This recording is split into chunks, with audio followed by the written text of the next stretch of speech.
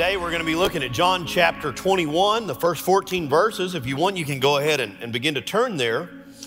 Yesterday, we paused to reflect on a very tragic day in our nation's history that many of you remember very well. It's one of those seminal events that you will remember where you were and what you were doing.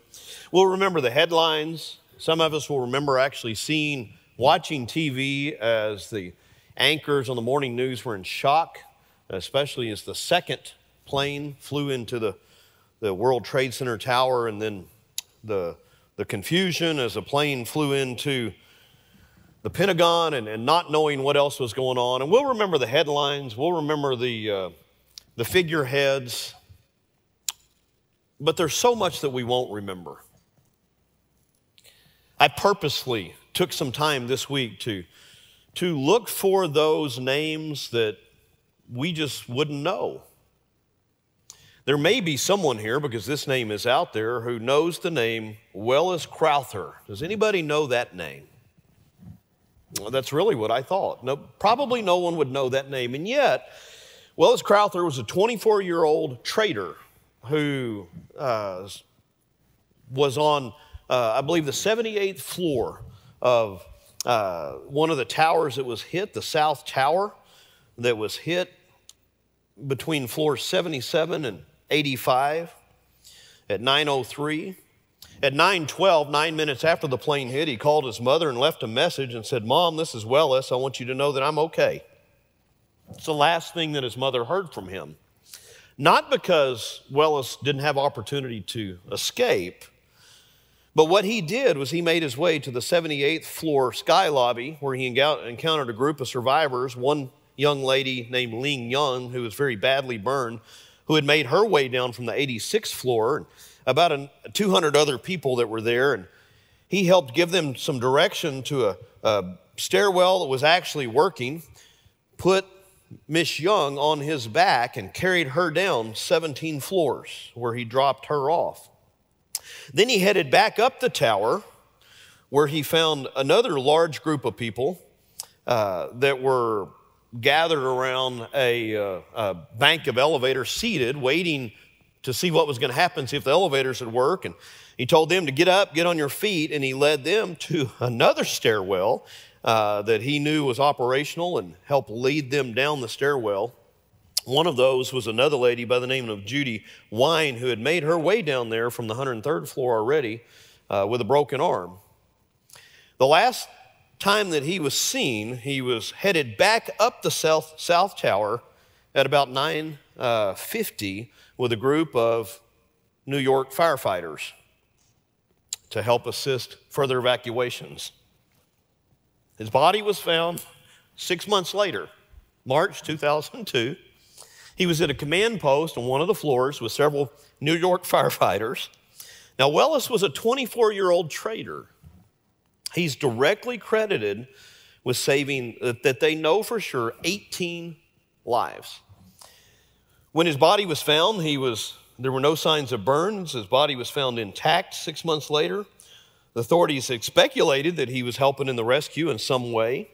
But his family had no other details other than the phone call to his mom 9 minutes after the plane flew into the towers until he died. They knew nothing that happened in between until there was a New York Times article that was published about a firsthand account from Judy Wine, one of those who he helped save, about a man in a red bandana who was helping save others. So his sister took his photographs and showed those photographs to those two people that had been named in the article, and they both positively identified him. And that's how they put the story together.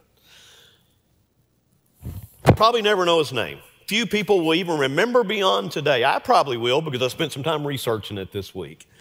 But few of us will probably never remember who that guy was. Of course, his name is recorded at the 9/11 Memorial in New York. He's had some notoriety because he's become known as the Red Bandana Man. He'd gone to Boston College, and so Boston College has done some things to memorialize him. But by and large, he's one of the many heroes out there who just never gets named.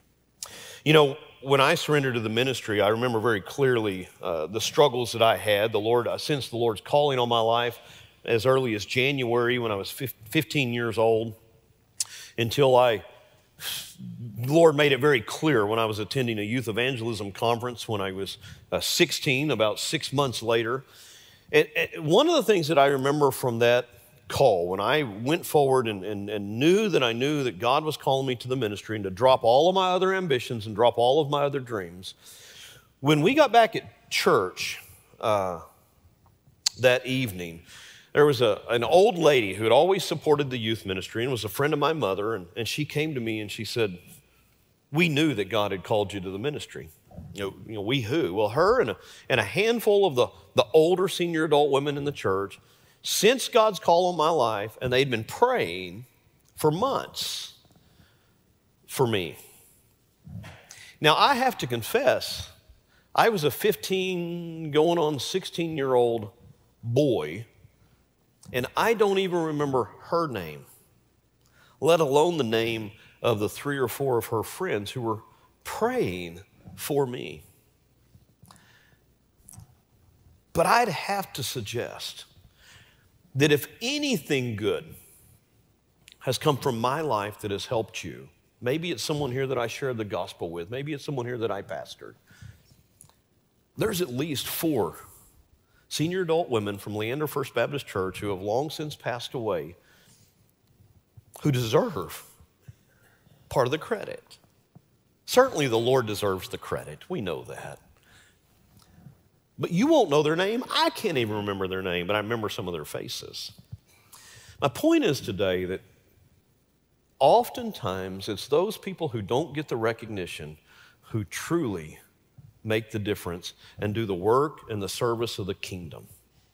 Now, with that in mind, read this text with me. We're going to have a different approach than you did in your growth group, but that's okay. The scripture says in John chapter 21, after this, Jesus revealed himself again to his disciples by the Sea of Tiberias. That sea has all kinds of names. It's called the Lake of Gennesaret. It's called the Sea of Galilee. It's the same place. He revealed himself in this way. Simon Peter, Thomas, called twin, Nathanael from Cana of Galilee, Zebedee's sons, and 2 other disciples were there together. "I'm going fishing," Simon Peter said to them. "We're coming with you," they told him. They went out and they got into the boat, but that night they caught nothing. When daybreak came, Jesus stood on the shore, but the disciples did not know it was Jesus. "Friends," Jesus called to them, "you don't have any fish, do you?" "No," they answered. "Cast the net on the right side of the boat," he told them, "and you'll find some." So they did, and they were unable to haul it in because of the large number of fish. The disciple, the one Jesus loved, said to Peter, "It's the Lord." When Simon Peter heard that it was the Lord, he tied his outer clothing around him, for he had taken it off, and he plunged into the sea.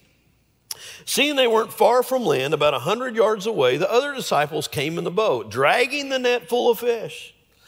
When they got out on land, they saw a charcoal fire there with fish lying on it and bread. "Bring some of the fish you've just caught," Jesus told them. So Simon Peter climbed up and hauled the net ashore full of large fish, 153 of them. Even though there were so many, the net was not torn. "Come and have breakfast," Jesus told them. None of the disciples dared to ask him, "Who are you?" because they knew it was the Lord. Jesus came, took the bread, gave it to them.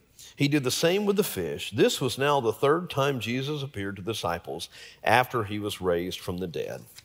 Now, certainly, like in many of our stories in Scripture, Peter, especially in the New Testament, Peter gets the headlines here, right? Okay.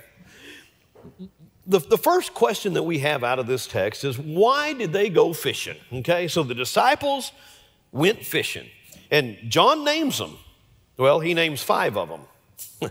That's the first clue that we have here that there's another message in this text, because the scripture says Simon Peter, Thomas, called the twin. Interesting, we had just had a story about Thomas that John had written in chapter 20, where he makes sure that we know that it's Thomas who's called the twin. Nathanael, who's from Cana of Galilee. Zebedee's sons, which we know to be James and John, who were Peter's friends, who were also fishermen. And 2 other disciples who were together. So you have 7 disciples, they're together, and Peter just says, I'm going fishing. Now, the picture you get is not necessarily that Peter was trying to get up a fishing expedition. Peter had just had it. Peter was going fishing. Now, there's a lot of questions, and we explored a lot of these in our growth groups this morning. Why did Peter go fishing? Is he going fishing out of disobedience to the Lord? Is he going fishing because the Lord had appeared on the first Sunday after he was resurrected? He'd appeared a week later. We don't know how later this is, and they're sitting around with nothing to do. One of the folks in our growth group said, you just can't have men sitting around. Once men start sitting around, they get themselves in trouble. So they got to have something to do. Some scholars think, at this point, they just didn't know. They didn't know when the next time was that they were going to see Jesus, or there was going to be appearance of Christ, or they were going to get any further instructions. So they went to do what they knew they could do. They were fishermen, so they went fishing. Might simply have been they were getting hungry. You got to make a living. You don't have Jesus there to feed you anymore, right? So let's go catch some fish. Not just getting hungry, but you got to pay for things. And so, here they go. They go off fishing. There's some indication that it maybe Jesus had planned it, because in Mark 16, at the tomb, Jesus says, I'll go ahead of you and meet you in Galilee. So at least there's an indicator that maybe it wasn't out of disobedience. But there's another theory that runs alongside this, because we know where they're going to meet the Holy Spirit. They're going to meet the Holy Spirit in the upper room in Jerusalem. Well, what the heck are they doing going to Galilee if they're supposed to be waiting in Jerusalem for the Holy Spirit to come? In any case, to be honest, we just don't know for sure. It looks like Peter's just tired of sitting around. But he's going to go fishing. So he packs up his stuff. The other guys go, well, we're going with you. We ain't going to sit around here any longer. And so they pack up and go fishing. On their own, without any clear instructions from Christ, they go back to fishing. Well, what generally happens when we decide that we're just going to go off and do what we want to do without instructions from our Lord? We fail. And that's exactly what these guys did. These are professional fishermen that fished all night and caught nothing. Now, I would not be surprised if Kirby Skaggs called me and told me he'd fished all night and caught nothing, right? But Kirby's fishing with a pole and a few hooks. These guys are dragging nets between 2 boats, and they still can't catch any fish. I believe that's the first miracle of this story. Professional fishermen fished all night and didn't catch any fish. Why? Because the Lord didn't let them catch any fish. And I absolutely love how the Lord approaches that. There's a second thing that I want you to see is even in our disobedience, even when we're somewhere where we're maybe not supposed to be, the Lord still finds us. Have you ever had the Lord show up to speak to you even when you were in your sin? Here the disciples are. My guess is, if I was to weigh it out, the evidence suggests to me they probably weren't supposed to be fishing. They're supposed to be waiting for the Holy Spirit to be poured out on them in Jerusalem, and they've gone to Galilee fishing. Partly, I rest that on one other thing that we're going to see here in a moment. But Jesus meets us where we are. I think sometimes Jesus just finds joy in meeting us where we are. It doesn't matter whether we're exactly where we're supposed to be or not. He loves us, and he comes to us. That's why Paul writes in Romans 5:8 that's how God showed us his love, that while we were still sinners, Christ died for us. God sent his son, not waiting for us to get cleaned up, but he sent his son to us while we were in our sin to meet us where we are, to bring us back. Jesus shows up in Galilee on the shore waiting for them. And I love what he says here, because when daybreak came, Jesus was already on the shore. Now get this picture. Jesus has already caught fish. Now, I don't know how he got fish. I don't know if he bought some in town. I don't know if he walked out on the water and reached down and picked up some fish, put it in the pan. Or as one of my group members said today, maybe he just said, hey, y'all get in the pan. And they jumped in the pan. Now, Jesus can do whatever he wants to do. But whatever the case, Jesus is sitting around a fire that he's already got burned down to coals with a pan of fish and bread on it, waiting for the disciples when the sun comes up. And so at daybreak, Jesus looks out at these two boats about 100 yards offshore. And the CSB, I don't believe, gets this right, okay? The CSB says that Jesus called out to them, friends. I don't know, I'd like to talk to the translators there, why they choose the word friends to translate the word, because that same word in chapter 16 of John is translated children, as in newborn infants. That Greek word means children. It means newborn. In fact, it's not even for like necessarily boys and girls, it's for children, little ones. And so Jesus looks out at his disciples, grown men, and he says, kids, you ain't caught nothing, had you? And they have to go, no. It's almost as though wherever they were, and they're doing what they're not supposed to be doing, he drove up in his pickup truck, knocked on the door and said, what are you doing here? And they had no answer for him because he calls out to them, children, you don't have any fish, do you? And they had to admit, nope, we failed. We fished all night. We tried all night on our own, and we were completely unsuccessful. I believe that Jesus did things, he planned this exactly like this to make a point. They could come up with their own plan. They could try their own thing. And even when later on, when they got into ministry and they started going out and sharing the gospel and they started going on mission trips, they better stay connected to the Spirit, because if they were going to try it on their own, they weren't going to catch anything. They were going to fail. And that's exactly what they did. They failed. But I want you to notice what Jesus did. Even in their failure, even when they were off where they weren't necessarily supposed to be, he met them where they were and he provided for them. Do you know that? Even when you fail the Lord, he loves you. He'll meet you where you are and he'll provide. Now, they could have chose not to believe, but Peter's heart was so lifted as soon as he figured out it was Jesus, he dove in the water and swam to shore. He wasn't waiting to deal with all of the fish and the nets and the boats and all of that. He just took off as fast as he could. Of course, part of that goes back to Peter just being pretty impetuous. But I want you to hear that. Even though they weren't necessarily where they were supposed to be, the Lord still provided.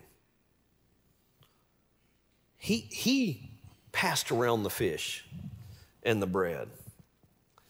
Reminds you of another time that Jesus provided with a few fish and a few loaves of bread. He is fully capable of taking care of everything that we can't. He's fully capable of taking up the slack, of providing for what we can't. And he did it for his disciples here. Now, Peter gets the headlines. That's my next main point here. Peter almost always gets the headlines because that's Peter. He's the loudest. He's the leader. You have Peter, James, and John, who were the three who were most closely connected with Jesus, who were the inner circle throughout the Gospels. And they're all here, but James and John don't even get named. They get named as the sons of Zebedee. Well, at least we know who they are because we know who the sons of Zebedee are. But you have these five that are named, Peter, Thomas, Nathaniel, and the Zebedee sons, James and John. But Peter's the one who gets the headlines. He's the one that declares he's going fishing. He's the one that dives off in the water. He's the one that Jesus tells, after the other disciples have drug all the fish up, he's the one that Jesus tells to go get some of the fish. Peter's the one that Jesus is going to have interaction with next week as we read the next paragraph of this text. Peter seems to be at the center of the story. But I want you to notice something at least Peter did. Peter was called to be a leader, and Peter stepped up to lead. When he saw Jesus, even though he had not been fully restored yet, Peter went after it.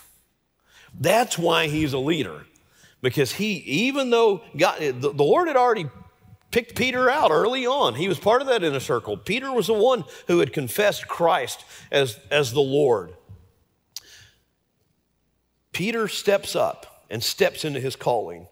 And so there's two things that I just point out very quickly here. These are short, quick points. The first one is leaders must step up into their calling. If God has called you to lead, lead. I want to tell you, one of the challenges with that for me has been in the last 18 months with COVID. I am not a medical doctor. I'm not a professional. I'm called to make decisions for the flock of sheep that the Lord's given me that can't be made by anybody else. Certainly, I'm not on my own. I have deacons that are there to talk to bounce things off of. I've got other staff members that we pray with. We seek the Lord, but ultimately the leader has to lead. And if the leader doesn't lead, you'll fail. And Peter steps up and goes all in. And second here, a leader should always run toward Jesus. Or in Peter's case, swim toward Jesus. Jesus ought to be the center of our attention when we're leading. It ought to be all about Jesus, not about us. And that's exactly what Peter does here. He sees Jesus and he goes to Jesus. But what I really want to get to in this text is my third major point, and that's this. Look at who does all the work. It's not Peter doing the work. It's not James and John and Nathaniel doing the work. It's these two unnamed disciples. In fact, not only are they unnamed, they don't even have the best equipment. We'll point that out in a minute. So here, who is it that actually is making all of this happen? Who is it that's getting the 103 fish to shore? Now, the first argument can be made is this: Jesus is responsible for the catch of the fish, right? They would not have caught any fish had it not been for Jesus. It doesn't matter how hard they tried, who the experts were in this, who the big names were, who the little names were. There would not be a catch of fish outside of the miraculous work of Jesus. So we need to remember that. When we seek to serve the Lord in His kingdom, there will be no victory, there will be no success, there will be no lost saved, there will be no baptisms, there will be nothing but a dead church outside of the empowerment and the work of Jesus Himself.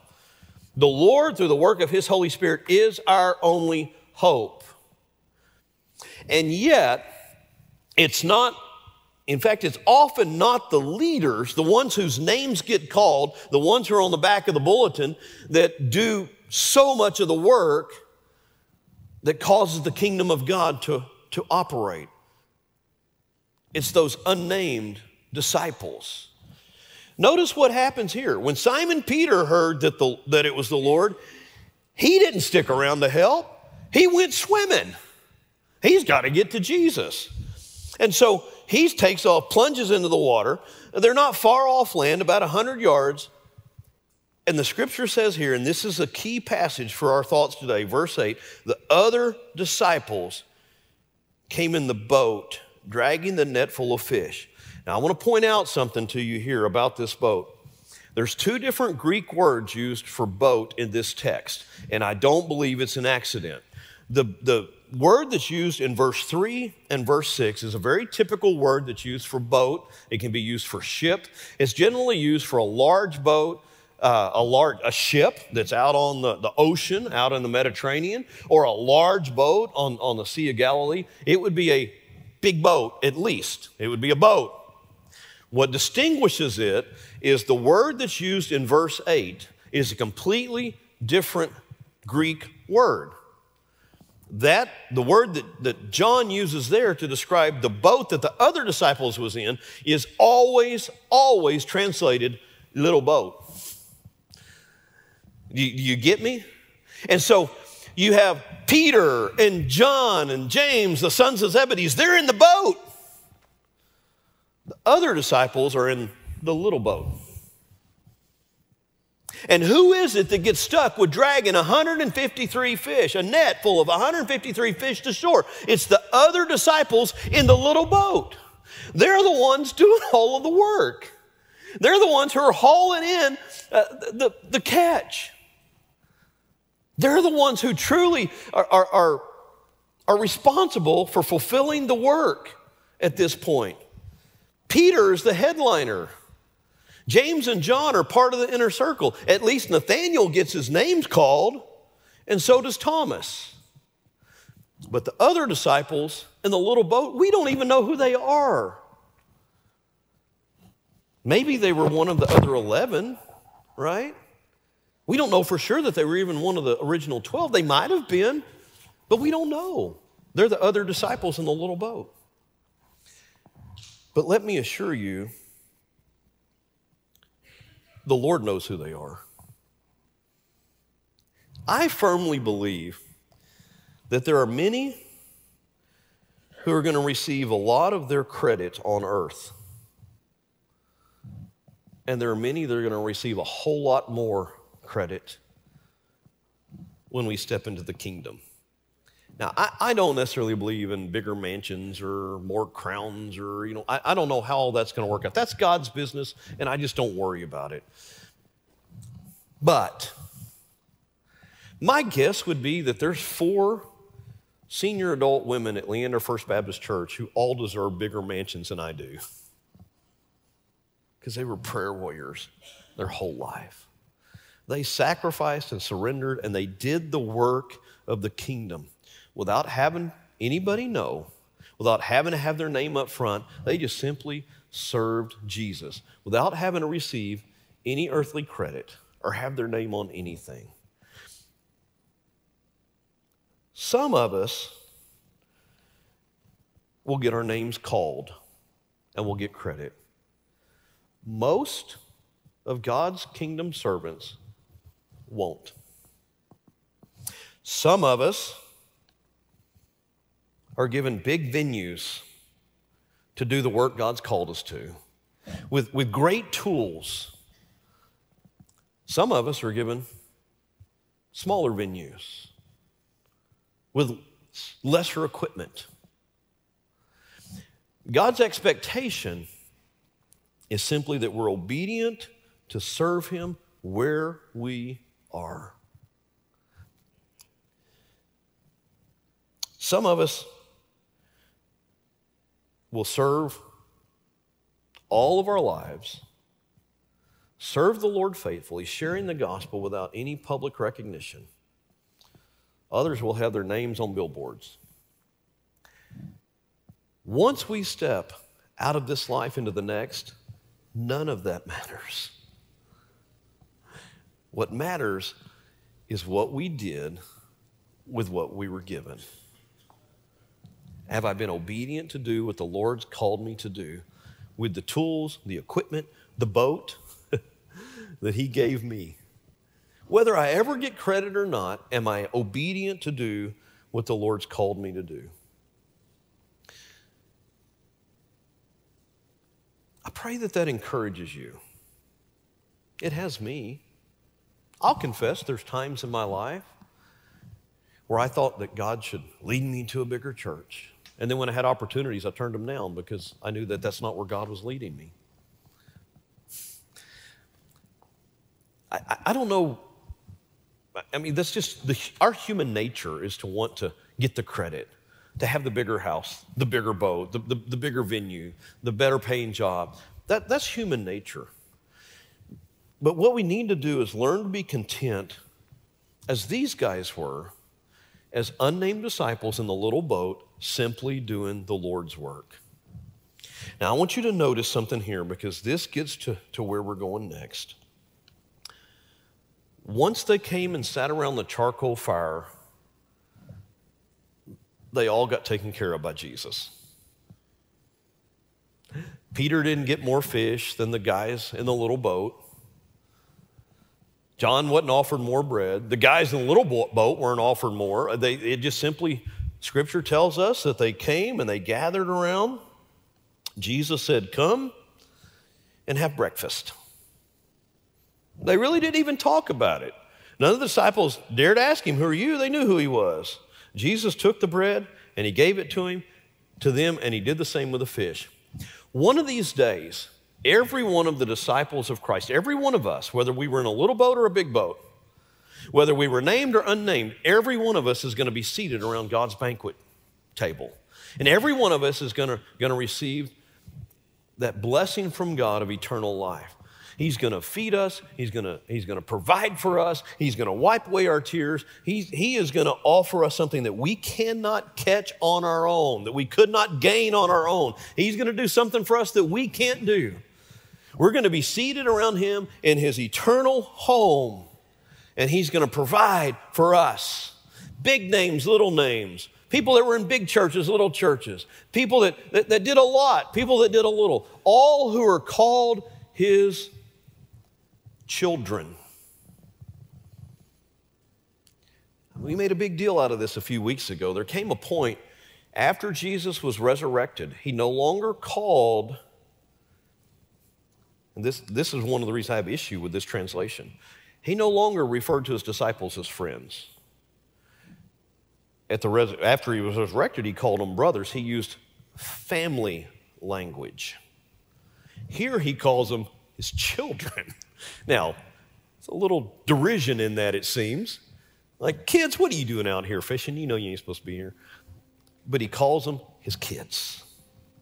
Every single one of us who has professed faith in Jesus as our Lord and as our Savior, every single one is going to be seated at the same level, seated around the throne room of God. We're going to be provided for and cared for by the King of Kings and Lord of Lords, just like a daddy would his kids. He's going to take care of us. And it doesn't matter how big a boat you were in or how far your influence reached on this earth. What's going to matter is, are you his kid? Are you one of his? Because if you're one of his, he's going to provide for you. That's the most important question that we end with today. Not how big your boat is, not how much recognition you get or how famous your name is. The question that we end with today, this is the only one that matters when it comes to eternity, is, do you belong to Jesus? Are you one of his kids? You've been listening to a Sunday morning message from our services here at First Baptist Watauga. Our family's mission is to exalt the Savior, equip the saints, and evangelize the lost. If you want to know more about First Baptist Watauga or need to reach out to us for prayer, go to fbcwatauga.org and let us know. In all things, to God be the glory, honor, and praise.